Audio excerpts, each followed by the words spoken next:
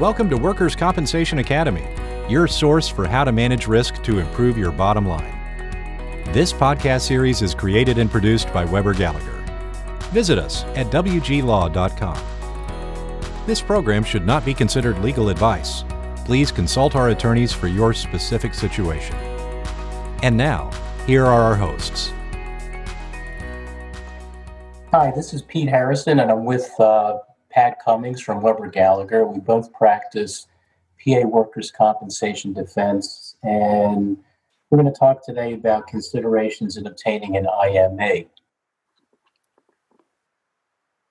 So when Pat and I were thinking about how to break this down, there are considerations to think about before you're in litigation and when you are in litigation. And the main point about pre-litigation IMEs is that you really need to make sure that if you think that a case is going into litigation, that you really have all the information necessary to get a complete and thorough IMA, because generally speaking, you are only going to get one bite at the apple, and you might have to wait 6 months to get another IMA, and you may not be in a position to get one at the start of a claim petition. So you really have to be careful with it. My best advice is, if you're in pre-litigation and you have a strong feeling that a case is going to go into litigation, I think you're better off waiting to get an IME after the claimant testifies, after you have subpoena power. And that way you can have your IMA physician have a full and complete picture of it. Pat, have you run into situations where you're in court and the employer has had an IME, let's say a month before it goes into litigation, and then the other side says, well, you already had your IMA, you're not entitled to another one? Have you run into that situation? Sure. Good morning, Pete. Absolutely. That is, the downside to how you described it. And then part of the issue is, if you already have that IME report out there, when the claimant does testify, a lot of times their attorney can steer them in one direction or another direction, and kind of change the narrative of what their treatment was like after the incident. And it really boxes you in. Whereas, I'll get into it later on, how you can use the IME as a tool after the case is in litigation, after the claimant testifies, how you can have your IME physician kind of analyze the medical records most proximate to the work injury and compare that to the testimony that the claimant gives. Yeah, and it's interesting because there's case law out there that says that if a medical expert has not considered all the medical evidence, then their testimony could be deemed incompetent as a matter of law. So if you rush into a situation where you're getting an IME before you have subpoena power, before you have an opportunity to conduct a full investigation, you're really running the risk potentially of having an incompetent medical opinion. So I think that if you are thinking about getting an IME before a case goes into litigation, the best situations to get an IME is where you're really sure that you've got, let's say that you have an accepted case, and you know that you're really not in a position to end the benefits, but you might want to find out what the best treatment plan is to get treatment under control, where you might think that somebody has restrictions, or you may feel that the work injury is at an end and then you want to get an IME in that case. Or you may be in a situation where you have an accepted claim and you know that the case is not going anywhere, but you just want to get a good medical management handle on it. So those are valid reasons to get an IME before your litigation. But if you're facing a situation where you have a denied claim or you're contemplating filing a denial and then considering an IME, I think our best advice would be to wait for the petition to be filed so that you can get a complete picture of it, because no good deed goes unpunished, as it were, because there's a lot of pressure on the other side to say, get an IME, make a decision, and then you get the IME, and then they punish you for getting an incomplete IME at a later date. So that's a concern. So let's say that you have a claim petition and you are considering getting an IME. Pat, what are the things foremost in your mind that you're thinking about when you're trying to choose an IME physician? So first and foremost, and it may seem extremely obvious, but I always stress to clients to look at what body parts are at issue. If it's a singular body part, if it's just the low back, if it's just the left knee, if it's just the right shoulder, that would allow us to recommend maybe a specialist, an orthopedic spine surgeon, a knee surgeon who has done 15,000 knee replacements. The decision to choose an IME physician becomes a little more complex when there's multiple body parts, when you have a neck and a knee, a shoulder and a foot. That may lend itself to relying on maybe a general orthopedic surgeon, maybe a physical medicine rehabilitation physician. They may have, you may see a history of narcotic use for prior work injuries that, or prior injuries that ran themselves into this accepted injury or this injury that led to litigation. And you want a physical medicine rehabilitation or a physiatrist to comment on the use of narcotics. Are they related? Is it related to the old injury?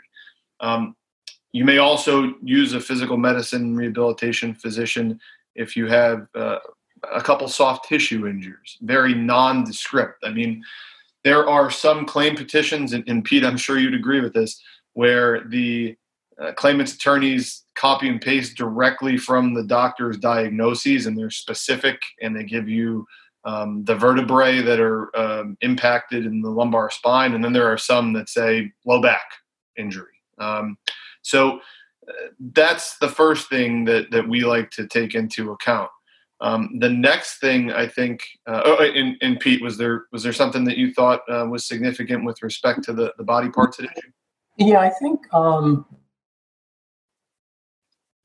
one of the things that I've run into, I'm sure you have also, is you go into court and you tell the judge, I'm going to need two independent medical evaluations, and opposing counsel says, well, why can't you just have one?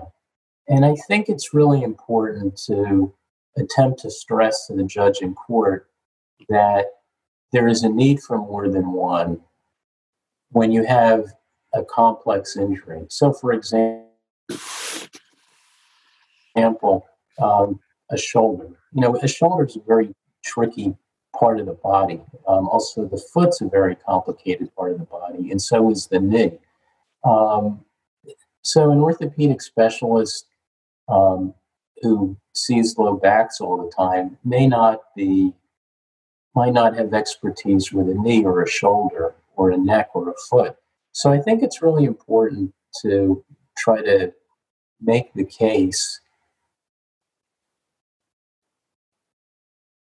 in a strong, coherent way that you need multiple evaluations, because you are going to get pushback. And it's important to have a really solid expert to address complicated issues and not have a watered down exam, because the other side is certainly going to cross-examine that expert and say, well, you really don't have expertise in shoulders. Like, how many shoulder exams do you do? Well, not really. Not many. I evaluated the shoulder here, but it's not really part of my practice. So, they'll object up front, and then they'll try to diminish the value of your expert in a deposition. So I think that's a practice point to think about also. And that's a great point, Pete. And the only thing I would add to that, and one of the reasons, you know, the overarching theme here is how we can use an independent medical examination as a tool for our clients. And echoing off of what you said, yeah, you may claimant's attorney may go after our IME physician about how infrequently the low back specialist touches the shoulder, all while their own medical expert is an internal medicine expert or a family physician. You know, they like to have it both ways. So if we have the opportunity, and we don't get many opportunities, to have these examinations, and if we're entitled to more than one of them because there are multiple body parts, and when it's a complex case, it is very important to take that opportunity to have them seen by specialists, because it can really have a long-term effect on what route the case is going to go. Yeah, and another thing that I see is in some cases there are a lot of medical records, and it's just the documentation is enormous, and the number of treatment dates are enormous, and sometimes the treatment notes are very repetitive and don't change much. And when I have a case like that, I know that there are certain IME physicians out there that love paper and they love to dig into the specifics. And I know that some are paper averse and they like to just summarize quickly and not get into it. And do you find, is that a calculus in your mind if you have a paper intensive file that there's some doctors that are going to really dig into it versus others that won't? Absolutely. And you review enough of these IME reports over the years, you know what physician is going to give you a 12-page report, what physician is going to give you a 3-page report, regardless of how much medical that they have to review, if they have depositions to review, all of that stuff. And that kind of segues into another important point. When the case is in litigation, it's really important to look at what judge is assigned to the matter. Just like the doctors that write long reports or short reports or are succinct or long-winded, sometimes it really matters, if you match up the IME physician with the judge you have. There are some judges that want to see an extensive medical history when they read these transcripts. There are some that just want the nuts and bolts. And it's really critical that we provide for our clients that insight on which judges, especially in the Philadelphia area that we work with on a daily basis, those judges, what their preferences are. We also have the ability to determine whether or not a particular judge assigned to a case, if they have ruled on the credibility of some of our IME physicians in the past. I mean, I've previously worked in the Lehigh Valley, and you're kind of in a much tighter space there with what physicians are available to perform IMEs. So it was pretty clear after doing it for not a very long time what judges liked which doctors. Now, obviously, we have a much vaster area in Philadelphia, but it kind of rings true the same way. It's important to note, whether or not a judge has deemed an expert credible. And it goes both ways. It can go for the knowing whether or not the physician the claimant is relying on has been deemed credible by a certain judge. Is that something that you see in your cases, Pete? Yeah, I think you really you raised an excellent point, and that was really something that I was going to chime in on when you hit it, because I think that being a good lawyer really requires a lot of thought about who you're litigating the case in front of, who they think is credible and who they don't think is credible. And you really do a disservice to your client if you get a case in and they say we need an IME, and then you just tell some scheduling person, just give me anybody. That is not good lawyering. That's not representing your client effectively. I'd like to think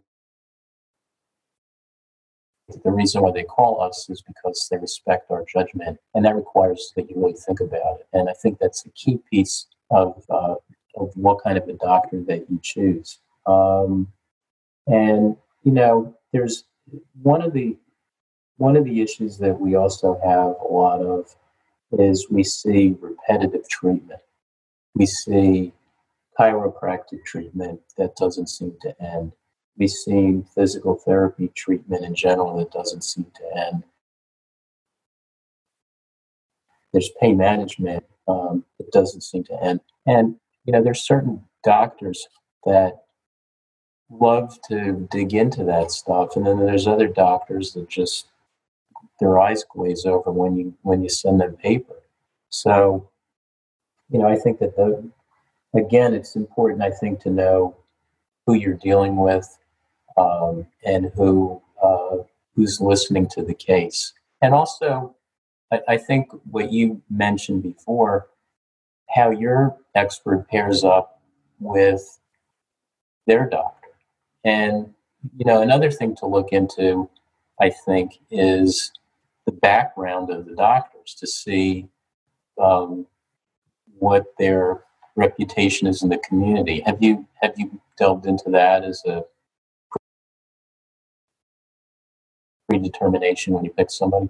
Sure. And it goes without saying, if you do any of these IME doctor depositions, you know that when it's time for cross-examination, the first 12 questions from opposing counsel are going to be, what's your practice like? How much of your practice is devoted to legal medical? How many times do you testify? How many IMEs do you perform? And, some claimants' attorneys go much further than others, and they have the calculator out and they're crunching the numbers and doing the math.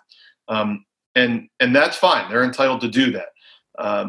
They can do all of that, and they can write in their brief that the treating physician is given deference in these cases, and that's fine. That makes it more critical for us to know these physicians, to know their credentials. When you get a claim, to see who the claimant is treating with. Is it with a surgeon?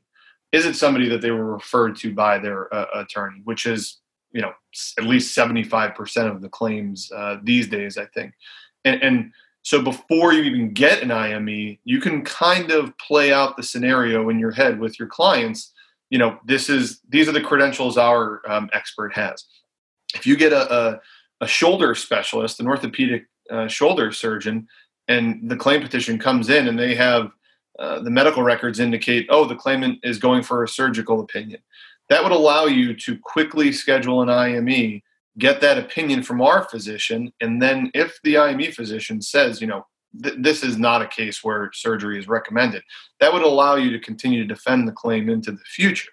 Now, obviously, you would have to be quick and get that examination before the procedure, but that's something, if you're on the ball, if you know the IME physicians, if you know the areas that are the body parts that are issue, it really gives you an edge because it allows you to avoid tricky situations with unreasonable contests in the future.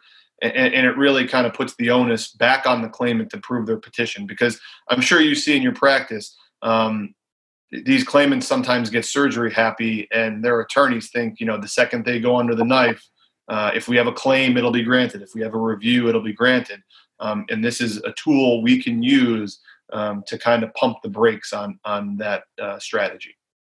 Yeah, and those are really good points. The last thing that I wanted to talk about is a situation where you're under a time crunch from the judge to schedule your IME within 45 first here typically. And the claimant's testifying 30 days out, and you're obtaining medical records, and the record copy service is not getting you all of the records that you need at the time of your evaluation. And I think that it's critical that you establish a dialogue with your expert. So I'm really a big proponent of crafting IME letters and establishing a dialogue, because I think it's really important to let the doctor know that, hey, we want you to take a look at this. We want you to provide an opinion on causation. But we also know that you don't have all the medical records right now, and you will benefit by having more, and we're getting X, Y, and Z. So for now, you can do your physical exam and you can review the records that you have, but abstain from providing a causal opinion at this time until you have all the records. Have you established dialogues with doctors in that regard versus just getting the report saying, well, I only have this and that, so I think it's work-related, and then you're sunk? Sure. And it's important, again, to know the doctors you're working with. Not every doctor is going to read that letter that we sweat over and put together for very obvious purposes. And the flip side of that is when they do take that into account, when you do have that open dialogue, it can really boost their credibility, to be quite honest with you. They could come up with the opinions based off of the information they have in front of them, and they put a caveat in there that, once we receive these records predated the injury, once we receive a pre-injury MRI and a post-injury MRI, when they have the ability to review those, and then they say, clearly this is what it was before, it hasn't changed after, therefore there's no work injury. I mean, that's like hitting a home run for us. It really just adds to their credibility, and it maybe wouldn't have come off as well if you weren't able to keep an open dialogue with them and they simply just rendered an opinion based off of the information they had in front of them.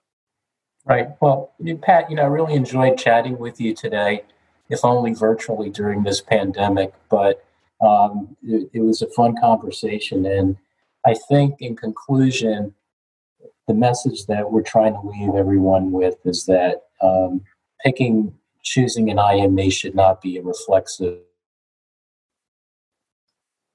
of us. It should be one that deserves a lot of thought and consideration, because it can really have a major impact on your exposure. So thanks for listening. If you have any questions, feel free to reach out to me and Pat. Our contact information is on our Weber Gallagher website with our bios. And again, thanks for listening today. Thanks, Pat. Thanks, Pete. Great talk. Have a good day. You too.